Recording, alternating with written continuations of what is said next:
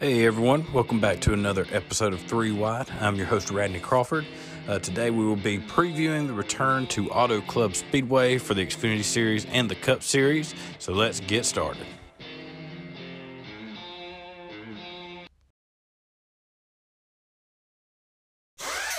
All right, so a couple things I wanted to point out before we get into the race weekend. I want to talk about the show. One of the main things was this most recent episode I did that came out on Monday, reviewing Speed Weeks and Daytona 500. Looks like one of my segments got put in the show twice by mistake. So basically, if you listen to the episode, you would finish the segment, and then it would just be like it started right back over and played again. So I do apologize for that. That was a mistake on my part. Just was not paying attention when I published the episode. Like I said from the beginning, this was going to be a learning experience for me, never having done anything like this before. So that'll be something new to look out for before I send out the episode each week. The other thing, I'm going to go to one episode per week instead of breaking it down over 2 episodes over the week where I do a race review and preview. I'm just going to put everything into one episode that will still come out on Mondays after race weekend. So just wanted to give everyone a heads up. I feel like it'll be better in the long run doing that instead of just constantly, putting out content, over the week where you feel like you don't have a chance to go from one episode to the next. Just going to put it all out in one and hopefully take care of that. So jumping right in to the race weekend, it is at Auto Club Speedway in Fontana, California. The first time they have been back out there since 2020 in March, just before pandemic really kicked off. They had a race out there. So it's been a little while since they've been back at that track. It's definitely one of my favorite races to watch just for the way the track surface is, how many grooves you have. You have drivers that will run anywhere from right up against the wall, namely Tyler Reddick. This is his kind of place, all the way down to the apron, up against the grass in the corners. It's a very rough track. You'll see them going down the back straightaway. They'll be bouncing all over the place, even though I believe they did do some work back there trying to make that a little bit better. But still, it's a very rough, old, worn-out surface. And like I said, there's lots of action going on every corner. It's a fun race to watch. So I'm glad to see them back out at this track. And starting out with the Xfinity Series, one of the main storylines this weekend to watch is Trevor Bayne making his debut for this season in his first race for Joe Gibbs Racing in a part-time effort driving the 18 car. His first of 7 starts. And some more news this broke this week was Ryan Truex will also have some seat time in that car for 4 races. So it's 2 guys I'm really interested to see get back behind the wheel in competitive equipment. Ryan has been around the track more than Trevor has been in the past few years between running Xfinity and Truck Series. Most recently, he ran a full-time season for Nice Motorsports in the Truck Series last year. Ryan being the younger brother of NASCAR Cup champion Martin Truex Jr., I like both those guys. I hope they have a lot of success and are able to turn this into possibly another good, solid full-time opportunity. For Trevor, he is a previous winner in the Xfinity Series. He has 2 career wins, one at Texas in 2011, and his last win coming in 2013 at Iowa, a track they no longer go to. His last Xfinity start was in 2016 at Watkins Glen. So it's been about 6 years since Trevor has been in an Xfinity car, especially a competitive car. So this will be a big weekend for him to see how he can manage the race. I'm sure he'll have some rust to shake off, but looking forward to hopefully a big year for him. Cole Custer, from what I've seen, is the only driver in the field that is a Cup Series driver. He is making a start in the 07 car for SS Greenlight Racing. Cole Custer had a pretty dominant Xfinity career while he was there before moving up to Cup Series. So it'll be interesting to see what he can do in some lower tier equipment. Not normally what he's used to driving in the Cup Series for Stewart-Haas Racing. Some fast facts for this race. The last race, as I said, was in 2020, was won by Harrison Burton, who was driving for Joe Gibbs at the time. He led 40 laps. Toyota, he was driving a Toyota then. Toyota has won 10 of the last 16 Xfinity races at Auto Club Speedway. Chevy has won 4. Ford has won 2. So Toyota has definitely had a pretty good hold on that track in recent history. One of the key things to watch this week, now when you're listening to this episode, qualifying may very well be over. We already know where the starting lineup is.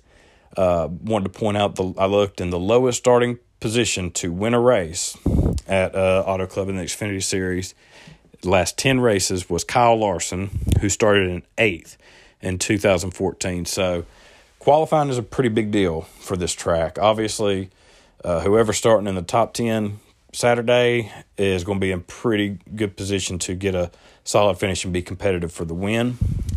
Another stat I found interesting, Cole Custer is the only driver in the field who has won at Auto Club Speedway. So it's a pretty good chance we could see a first-time winner at this track come Saturday. It'd be interesting to see how drivers like Daniel Hemrick, Landon Castle, those will be some guys interesting to watch. I feel like probably the best guy to watch, honestly, would be someone like a Justin Allgaier. I feel like he'll have a strong day. Don't know why that's just a name that comes to mind. He's had a lot of experience at this track, so I think it could be a good day for Allgaier.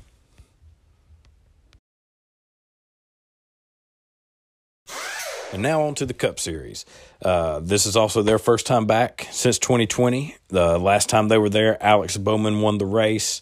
He led 110 of 200 laps for a dominant day. I believe that makes him definitely a contender and one to watch, especially with him coming off an even stronger 2021 season in the 48 car. Another guy to watch is his teammate, Kyle Larson. Auto Club and Michigan early in his career were some of his better tracks, and I think it's just simply because of them being, multi-laned. You can search around, find the right grip and groove for the car. As good as he was in Chip Ganassi equipment at these tracks, it might be pretty scary how much better he is in Hendrick equipment. So it'll be interesting to see how that turns out for him come Sunday. One of the guys he will be competing against, I believe, is Kyle Busch. As far as active drivers go, no one has led more laps or won more races than Kyle Busch in the Cup Series. So he's definitely going to be one to contend with. One of the dark horses to watch, I think, will be Tyler Reddick. A lot of people have him pegged for a breakout season, especially with this new car that's a little more durable. And Tyler, he loves to run the outside line, run right up against the wall. He does not mind using up his right side against the wall. So it could be a big race for him. He loves to use that momentum coming off the corner to help him carry him down the straightaway. So if he's going to have a breakout year, I believe it will start at this race. This is going to be the first big test for next-gen cars. It's not a super speedway race or a quarter mile like they've raced at so far. This is a bigger track, kind of what they will be running the rest of the season between, Auto Club, Las Vegas, Atlanta, Texas, some of these mile-and-a-half tracks. We should get a pretty good idea of what it looks like. Another thing to watch this weekend, will these new cars be the equalizer that, everyone's talked about, including NASCAR President Steve Phelps? But to know that, we'll have to watch teams like Roush, Fenway Keselowski Racing, Petty GMS, Rick Ware Racing. Those are three teams that have had pretty strong runs to start the season, whether it be at LA Coliseum or the Daytona 500 or both races. So I think we'll get a pretty good idea at how much this next-gen car closes up the field. One question I think that starts also this week is what becomes of Stewart-Haas Racing? Will their struggles continue from last year? Last year, after having such a dominant 2020 season with Kevin Harvick and Cole Custer getting a win, his first career win, Last year in 2021, they had one win for the whole team, and that was Eric Almirola at New Hampshire.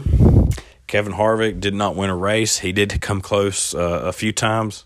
Probably his closest was at Bristol, where he had the infamous run-in with Chase Elliott there at the end of the race. So Harvick is normally pretty good at Auto Club Speedway. He has a good track record there. So we'll get a good idea of where his season's headed. Also, Almirola, he's no slouch there either. He doesn't have the stats that Harvick does, but he is still pretty solid, I believe, at Auto Club. And also, Cole Custer coming off his technically sophomore slump year. Can he start to get a bounce back and show some of the promise we saw in the Xfinity Series, along with his rookie year in the Cup Series? Some fast facts for this race. Unlike the Xfinity Series, this race for the Cup Series at Auto Club, you will have some drivers towards the back can surprise and win the race. But the last time, it happened, the lowest starting spot was Harvick, who won from 24th position in 2011. However, since then, 7 of the last 10 winners at this track, they all started inside the top 10. 5 of those started in the top 5. So qualifying will still be a huge deal for this race. When the qualifying grid has run through, the starting positions are set, you probably need to look no further than the top 5, top 10 as far as who your winners could be and some of your top contenders. So qualifying will be very important, especially with this being, normally it's a low caution race. Last year, I believe there was 3 cautions. 2 of them were for the stages. Only 1 of them was for an actual spin out or issue with a car. So that could change with this next-gen car. A lot of drivers seem to struggle more with it. They're still learning it. The test they had, they did have drivers that were crashing at the test by themselves. So we could see some more cautions, which might change up, how the finishing order will be. That might give those guys that start towards the back, if they have a bad qualifying run, give them a better chance at getting a win. It's kind of the great unknown with this, between this new car and it being a low caution rate. It could be a different type of race out at Auto Club Speedway. This will be an interesting weekend because it could also be the last race on the current configuration. They have announced plans last year of turning this big track into just a half-mile short track with banked corners, using the front straightaway portion of the track.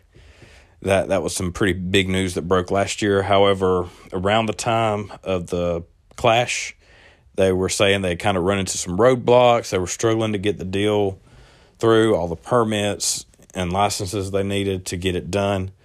I'm sure that'll be a popular question Sunday if there's a media session, and we may find out more then. So it is up in the air more than it was last year as to whether this gets done or not. However, it is a good possibility this may be the last race on the full oval, which will be a shame because I believe that this is probably the best racing surface besides Darlington that we have since they've repaved Atlanta. Just for the fact you had, multiple lane grooves, and that definitely made for more exciting racing than we normally see at the other 1.5-mile tracks.